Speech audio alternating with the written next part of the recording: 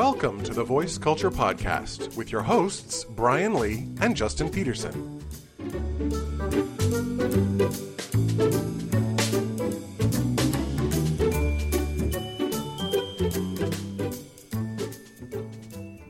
Hey, Justin, how's it going? I'm good. How are you? Pretty darn good. It's been a while. I know we made it to December. Yeah. I have to ask, did you have a good time interviewing Eden Castile? Oh, it was terrific. Yeah, isn't she awesome? It was fun and amazingly educational. I mean, I really learned a lot. And she's a rock star. Yeah. Much respect. Yeah. Yeah. What was your biggest takeaway, I think, from it?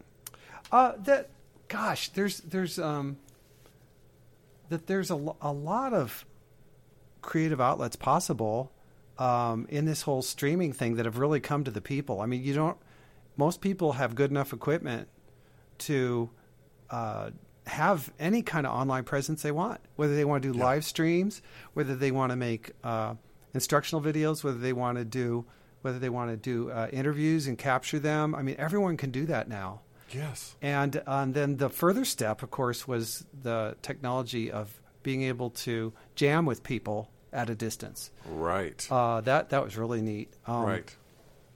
I'm not ready for that yet, but I am ready to explore it because she made it seem less scary. It was really cool. Yeah, she's a master of making the complicated rather approachable and accessible.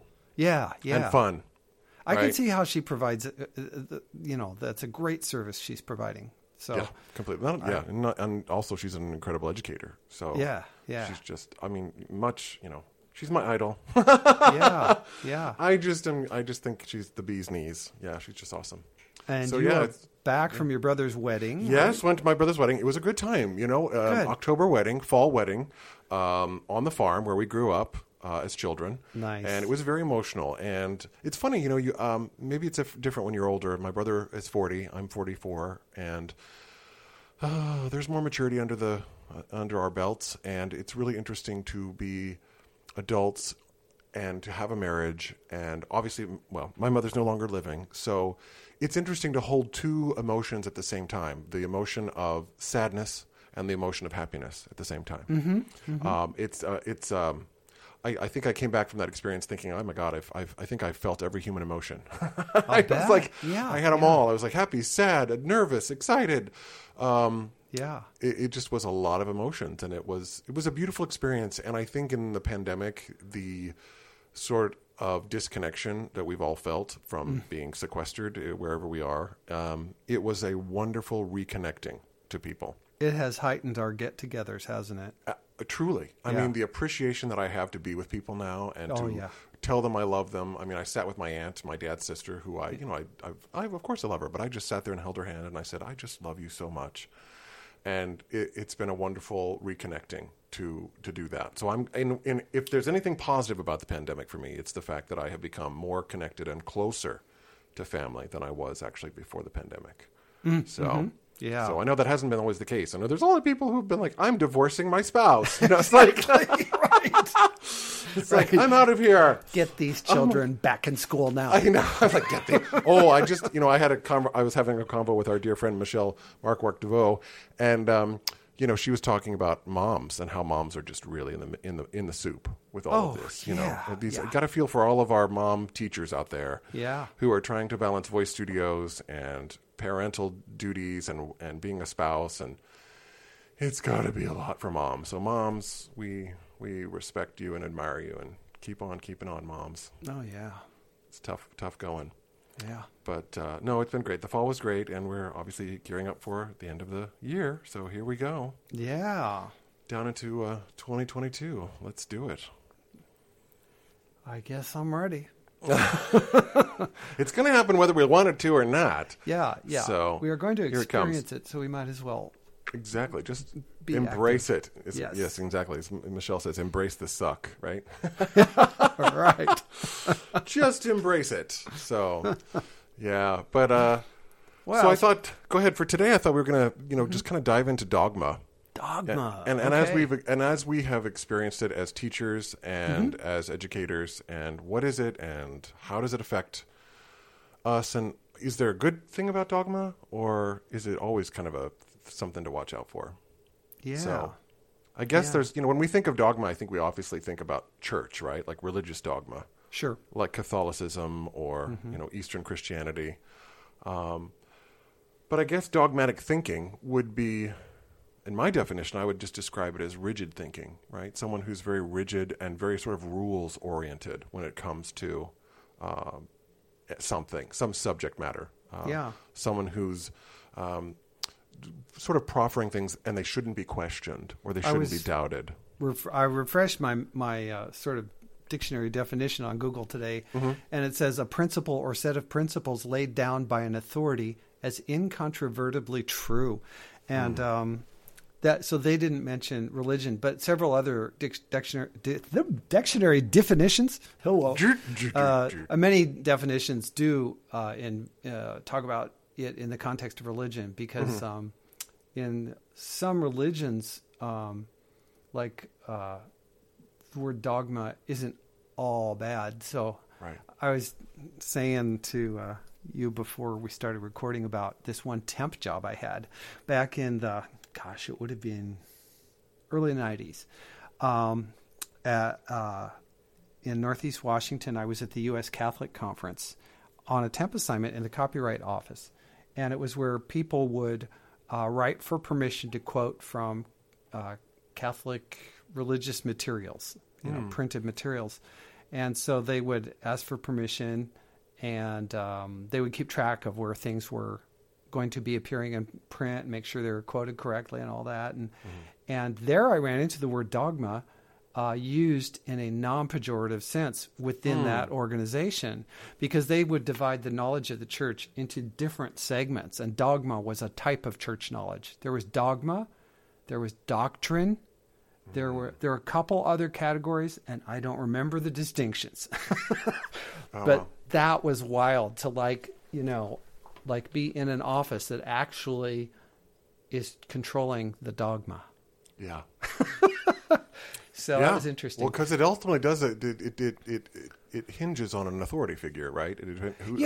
Right. It's stuff laid down by an authority figure. So. Right. Anywho, how's that manifest in the voice world, in the singing world? Oh my. Well, I think one of the things that's very endemic in our profession has been what we could consider the cult of personality. Right?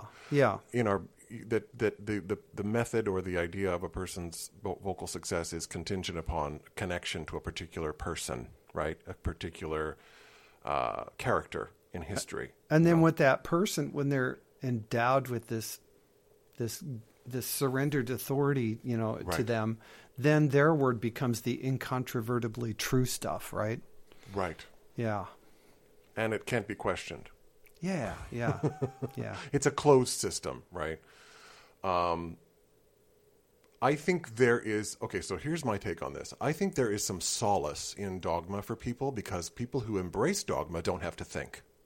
Yeah, it relieves you of relieves you of analysis. It relieves you of protracted time researching and learning on your own. You can just take on what someone else says and run with it. Yeah. And just be like, okay, it's all been answered here, and whew, isn't this great? And anytime any challenge to the system would come, then the person would always say, well, so-and-so said, or Madam so-and-so, or Mr. so-and-so, or Signor Baldini said blah, blah, blah, blah, blah, right? So then it's an appeal to authority, right? It sort of then becomes this fallacy of an appeal to authority. I think it's harder to be a free thinker, especially today, in today's world, than it is to be dogmatic. Because of the social pressure and the social conformity required of us in our culture to conform. And it's so easy to find and fall into a group that becomes the echo chamber. Absolutely. For the dogma. Absolutely. Because dogma and sociocentrism, to me, can be one and the same. And sociocentrism, for people who don't know what that is, it's that term that just means a group that seeks its own benefit to the exclusion of other people. So it only wants its own needs met, and is not the healthy. It's what we would call groupthink, right? People who are in a group of people and everyone sort of thinks the same thing, either through coercion or through some sort of social pressure. Yeah. And in pedagogy, does that happen? Sure enough. Just always. Just every day. Almost. Happens. I mean, what is it? It happens, but only 100% of the time. Yeah. Right. And Byron Katie. Yeah. Right, exactly. So, thank you, Byron Katie. No, yeah, but so we can be very dogmatic as teachers. And I think what is it that makes us dogmatic? I think it's the fear of being exposed. Right? As not knowing. Right? Okay, so from the teacher's point of view. Yes. So it's like, I was thinking about the students, like the from the student's point of view, like in college, in conservatory, as a student, I was always so aware of how people would be like, my teacher says, our teacher says, in our studio we do this, you know. But from the teacher's point of view, it's a huge fear of, I must be right at all times. I have to be. I'm the authority, so therefore I must be correct. Yeah. Teaching voice is difficult, and I don't think we tell ourselves that enough. It's challenging because you're not just working with a voice; you're working with a human being. Yeah. With all of their foibles and frailties and all the stuff they come along with. Mm-hmm. And I think dogma can be, like I said, a safe place to land because it sort of feels like it has all the answers, right? Right. It's like, here, it's just answered. We'll just do this, And this is how many stories have you and I heard about people who've gone to dogmatic teachers who will never mistrust the dogma. It must be the student who's doing something wrong. Yeah. Right? The dogma is never to be questioned. The student must be responsible for their own failings. Well, it's your fault you're not doing X, Y, or Z, And sad to say, at a certain level, it becomes a self-feeding cycle. Like, for example, at a conservatory that is having people clawing and fighting to get into it, the students are somewhat disposable. If a student doesn't work out, it has to be the student's fault, or it can be, it can't be the teacher's fault because the teacher can replace that student with someone who will succeed at making the teacher look good. Right. Well, and also to the ability to choose one's own guinea pigs leads to different types of results in an experiment. Right. So, colleges have their choice. Yeah. Really, they have their choice. Yeah. They can pick whom they want, and the teachers will take on whomever, they want in their studio. So, it's that conundrum of polishers and builders, right? Who's polishing and who's building, and I don't think those are the same thing. No. The other thing about dogma is that it can lead to, obviously it leads to coteries, right? And like you were saying, like our group, it leads to a sort of a sociocentric sort of view of pedagogy. Yeah. It also, again, it makes the student feel as if when they can't grasp one of the dogmatic tenets, that they are somehow at fault. That something is inherently wrong with them. So I feel like we're maybe circling this back on here, but rigid thinking, right? Rigidity of thinking, rigidity of approach to students. I feel like a lot of this is going away, though, in terms of like how people are a little bit more flexible. I think in the classical tradition of old, there was much more dogmatism than there perhaps is today, maybe it's just metamorphosized into a different shape. Yeah. I think there is.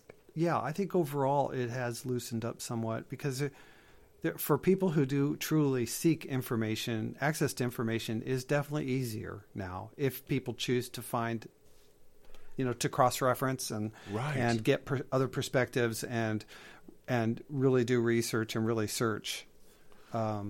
It's possible to recognize that you're in a dogmatic situation sooner, I think.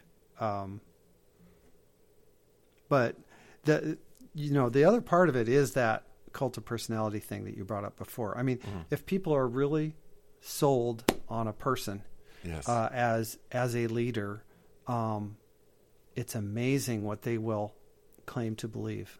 Yes. I say claim because I don't know. Sometimes it can turn on a dime. If a person gets discredited or if a person gets disillusioned or whatever, sometimes someone will wake up and change.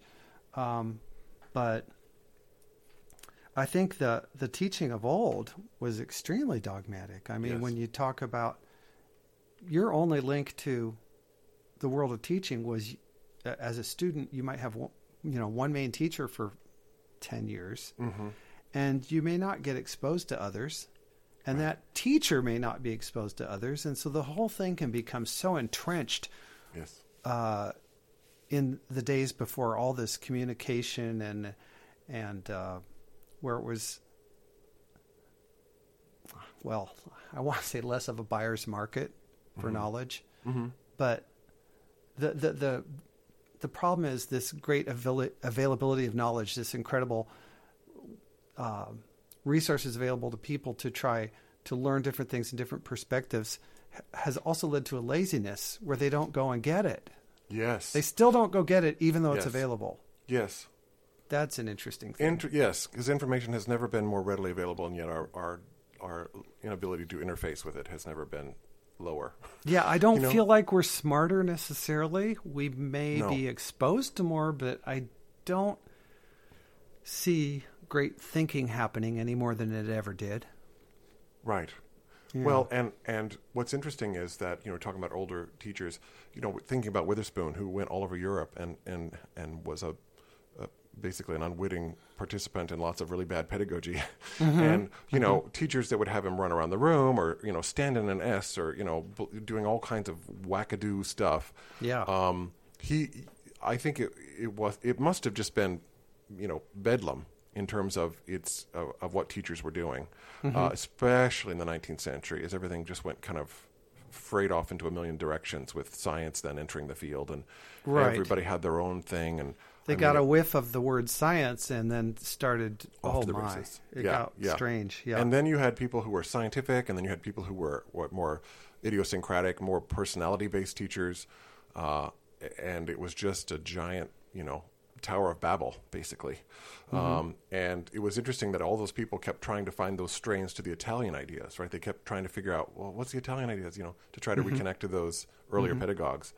And that the training of the Italian was considered to be the best that you could get. Yeah.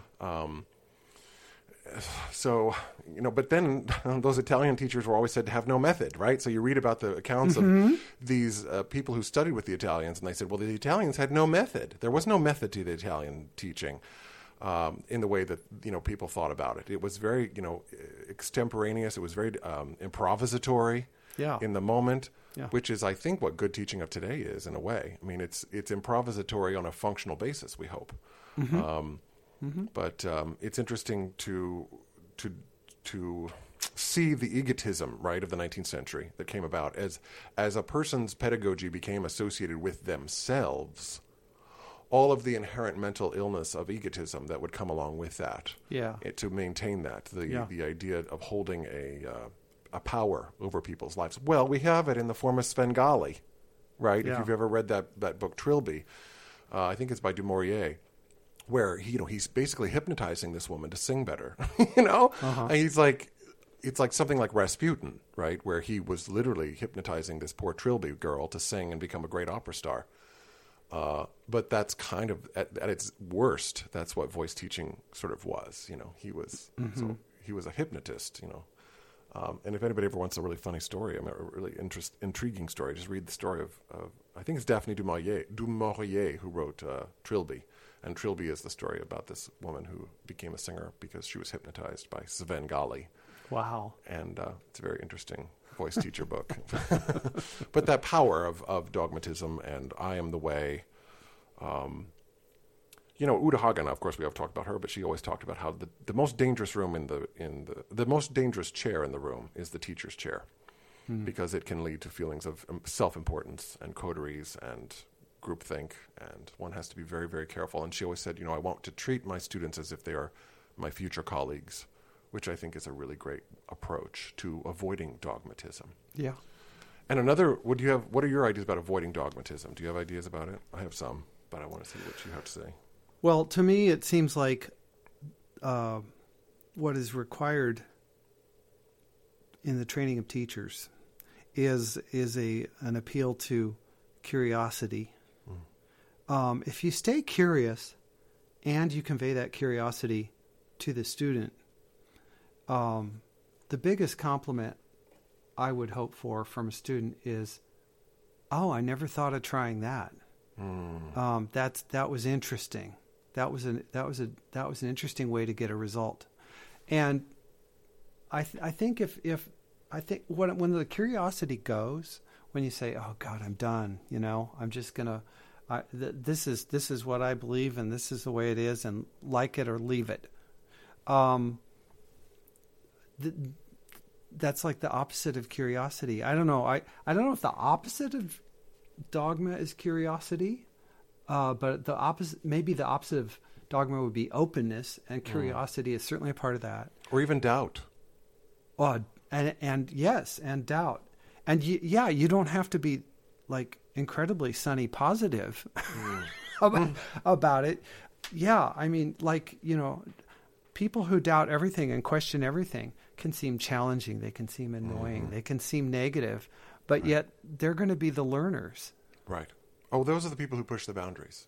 Yeah. The questioners. It's never the people who are assured of something. It's always the questioners. Yeah, right? yeah. And I mean, to look at Galileo, I mean, he didn't have a great time with the Catholic Church, right, when he was alive, because he was asking questions, and they didn't like that too much. So, he had to kind of get shut down. I think you're right. I think to me, the opposite of dogma is doubt, because dogma is such a system that's built upon assurance and security of belief, and doubt is not that. Doubt has the ability has the question in it, or the skepticism in it. Well, what's that saying you have about, like, in your best frame of mind, you approach something as if everything could be true or everything could be false. Yes. Yeah, like, I used to talk, pedagogical agnosticism. I was like, all of this could be true, or all of this could actually be horse. Yeah, when baloney, presented with new ideas. Yes. Exactly. Yeah. And I think when you can wipe the slate clean and say, well, like, for example, for years and years, I thought dogmatism around breathing, right? Now, let's just take one example. Okay. Dogmatism around the act of taking breath, or what do we do for breathing for singing? There have been tomes published about that one particular subject. Yep. And people get very dogmatic about breathing in their do. teaching. Yep.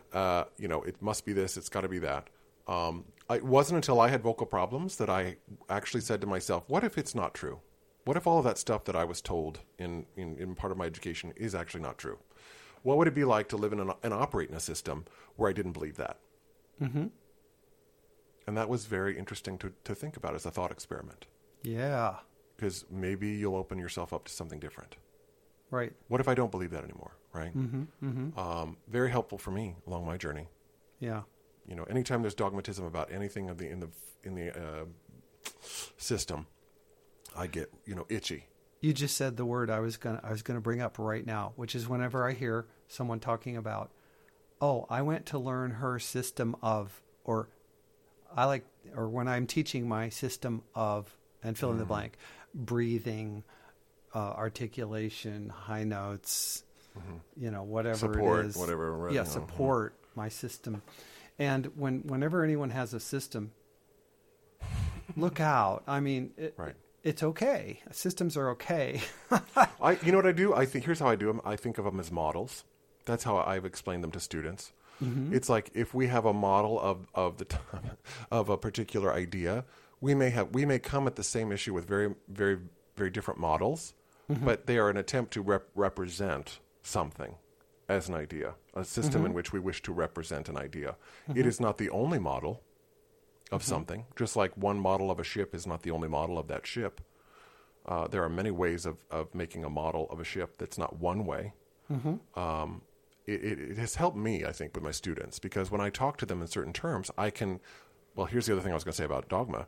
A way to get over dogma is to become a student of comparative pedagogy. Oh, yeah. Because if you have, if you've read, like you said, if you've had these Talmudic, conversations about many different types of texts on singing, and you can sort of connect the dots, you can see where someone is saying, if someone says, oh, this is my system of X, Y, Z, and I'm like, no, it's not, Bubba.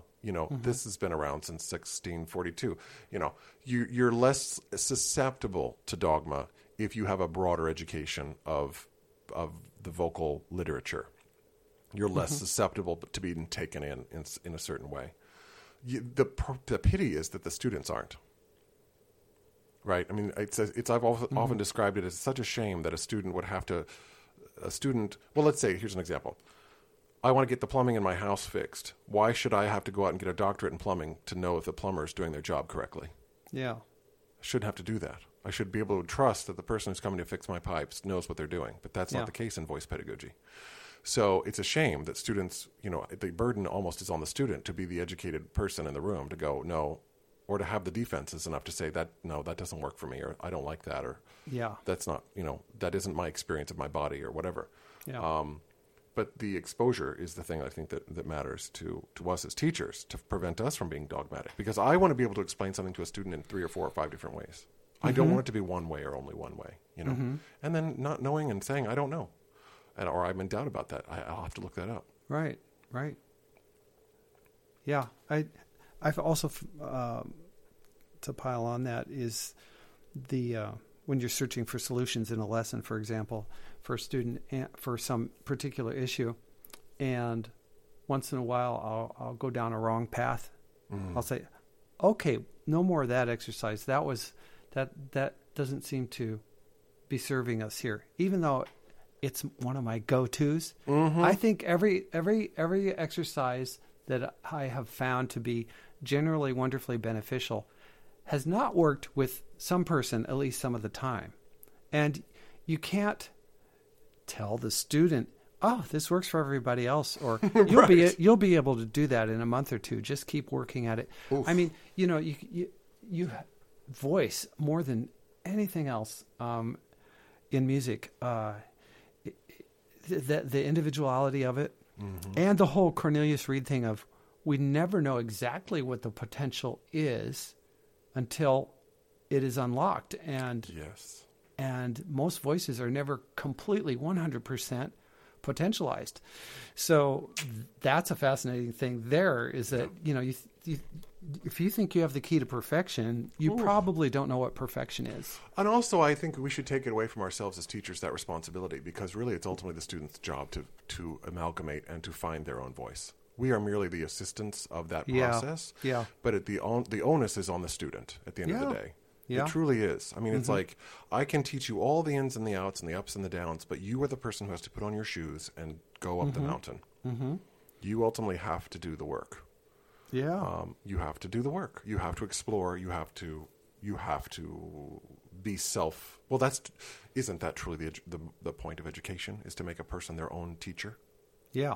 That a person can teach themselves. I mean, obviously singing we can't, but do that off the bat. But my gosh, that should be the end of the road, where we just get checkups once in a while from a good teacher. But we shouldn't need a teacher, all the time once we are well equipped technically to do what we need to do.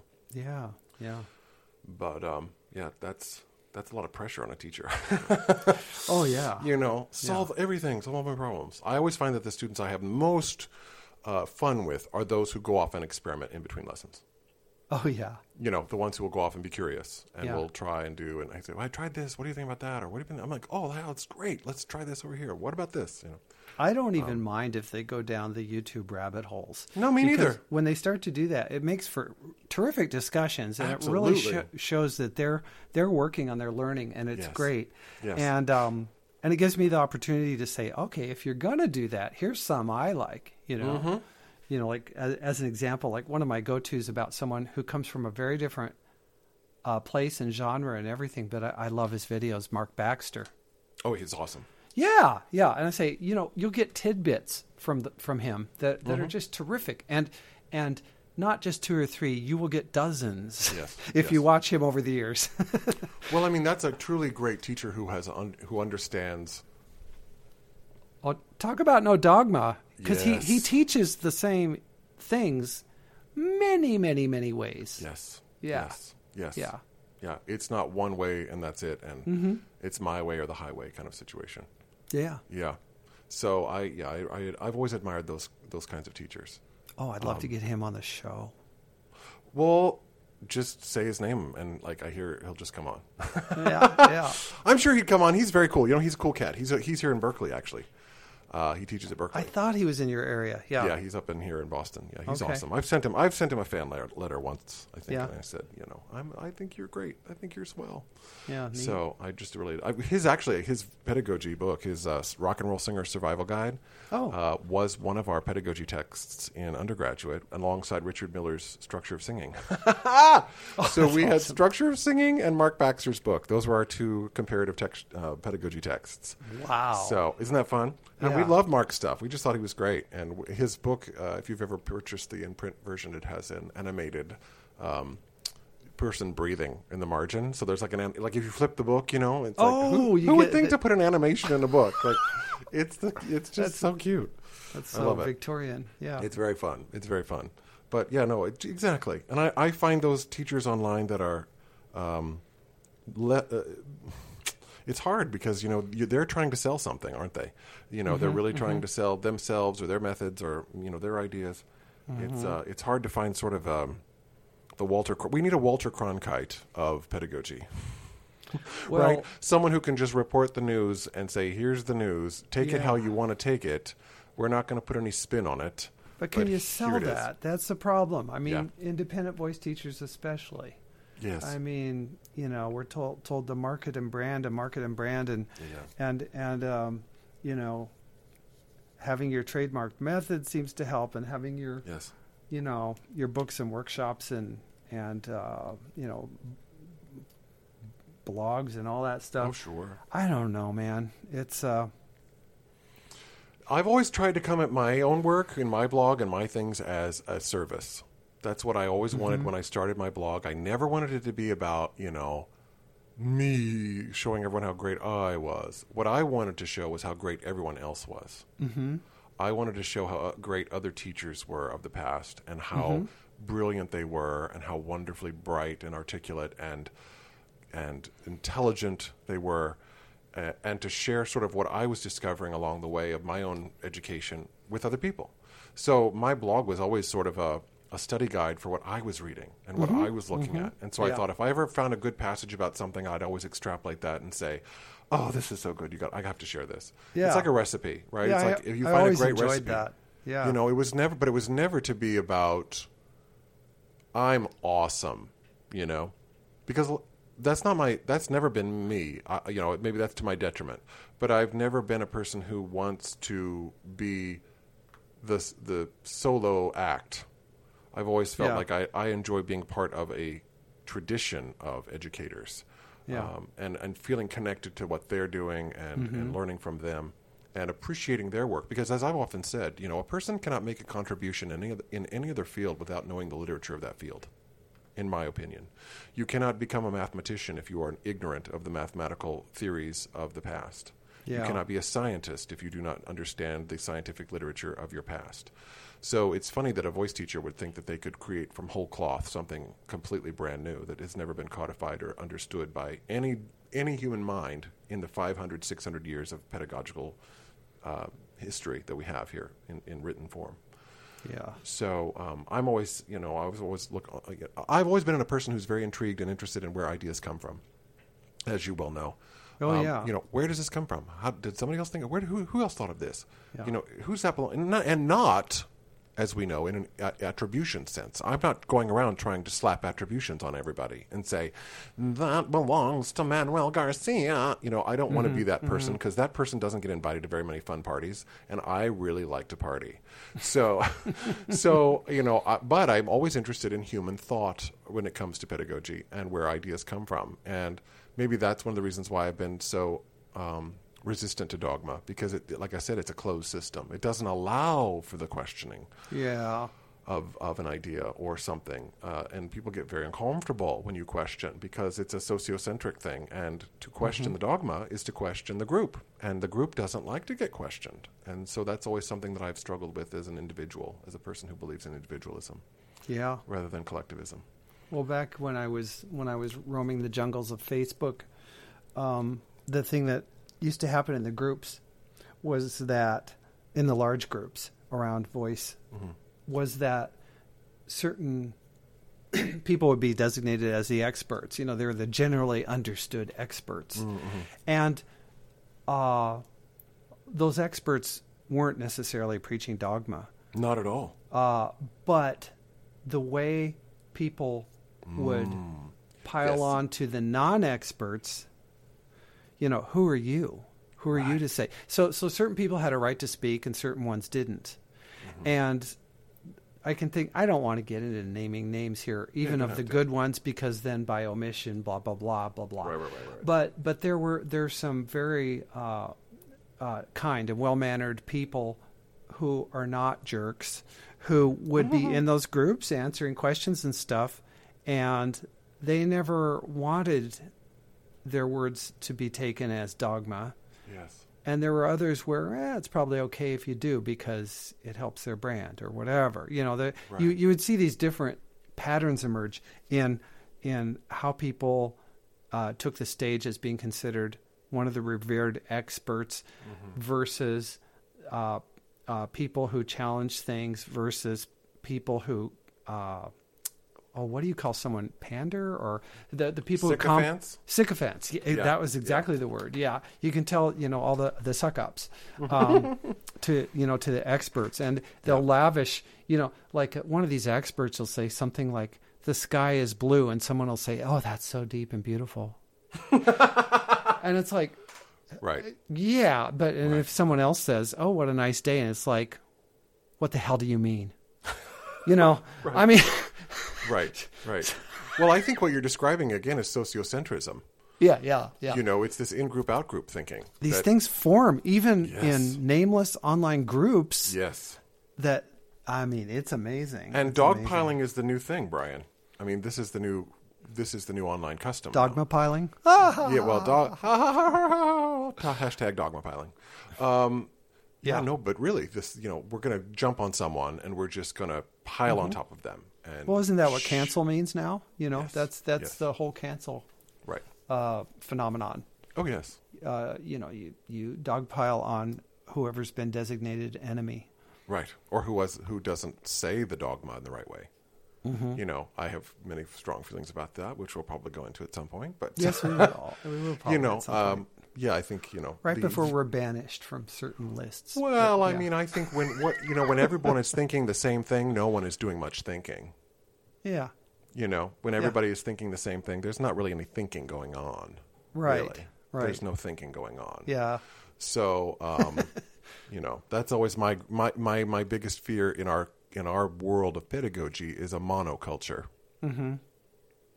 Mm-hmm. And some people would love to be that in a monoculture because for them, they would like to place themselves in positions of power in the monoculture so that they could be the people that were, sort of pulling the strings, right?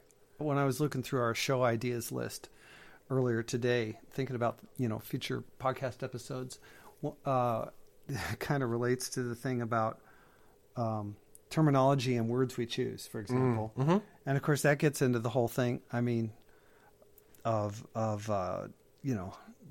what are considered the in and out discourses. Right. Certain ways of talking about this thing. And, X, Y, or Z. Right. Yeah. And Jesus, we really gotta be careful of closing down diversity of thought because progress will not be made, Well, and to sort of put a pin on that, when you control how people speak, you control how people think. Yeah. And that is anathema to a free interchange and a free marketplace of ideas. Yeah. We need what we should want and strive for are brilliant people in our field who will be the thought leaders, who are individuals in their own way, who are creating and coming up with new models of voice education and voice training to be of benefit to us as teachers. Not that we all comply with one particular word and that's why I never hope we do. I mean, I hope in an artistic field like voice training, we can try to, walk the line of scientific language and artistic language because singing is an artistic act. And so we need to have access to creative words in order to tell and teach. And when things become too rigidified in terms of language, we lose access to being able to think in different ways. I was listening to Mary Saunders Barton was talking about how she said, I never use imagery words in my teaching. And then her students said, no, yes, you do. Yes, you do. So then she was like, oh my gosh, I do. And then she said, I had to start writing down all the times I was talking about imagery in my voice studio. So, there's an avenue of exploration that's absolutely creative. The world of imagery is a creative place to live in teaching. And so, again, it's a balancing act. So, Phew. I think we covered the bases, Brian. I think we did it. Yeah. Is there anything you wanted to add about Dogma, or? No, I think Don't be dogmatic. Well, what's the cure for dogma? Curiosity, doubt. Those are the skepticism. Yeah. Those are the cures for dogmatism in our present day and age. My greatest teachers of all these instruments I've studied, that all of them have the really good ones have had this attitude of, God, I don't know everything, and here's what I'm exploring now. And when they help you explore stuff that they already know, they keep that open attitude. Yes. And I love those two. I think Mary Saunders Barton is a great example of that. I mean, I just have so much admiration for her and how she works. I've watched her in person too. Just it's fabulous. Absolutely inspired teaching to me. And so, and I think she's so open. She's so open to the world we live in. And I just when I think about people that I want to be like, I always think, oh, Mary Saunders Barton is a great role model for me. Yeah. Just because of how she is and how I've seen her. So. There we go. We mentioned a name or two. Yeah, we did some name dropping today. Yeah, but we those are all in love. Those are all names dropped with love. Yeah. I just want to say one more point on this. I want to, and I'll invoke one more name from the past. Yeah. Cornelius Reed. Some of the complaints I had when I was learning a lot about him and working with a disciple of his was, the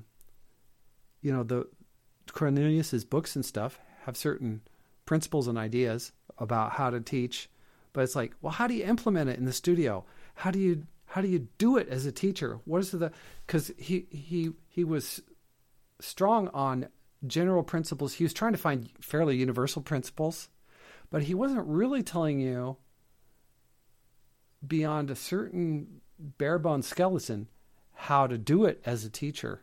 And I think the work of figuring out how to do it as a teacher is incredibly valuable. And I realized that, if he had laid it all out, people would have taken it as dogma.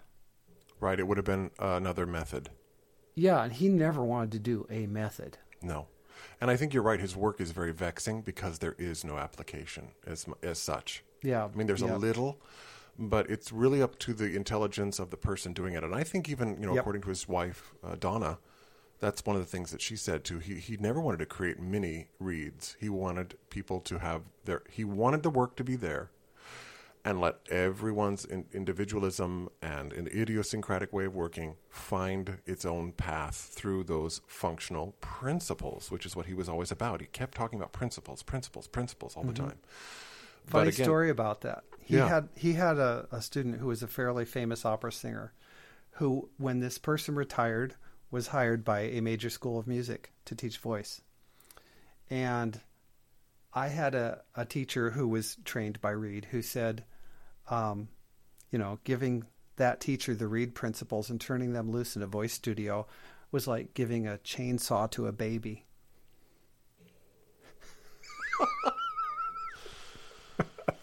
You can't handle the truth.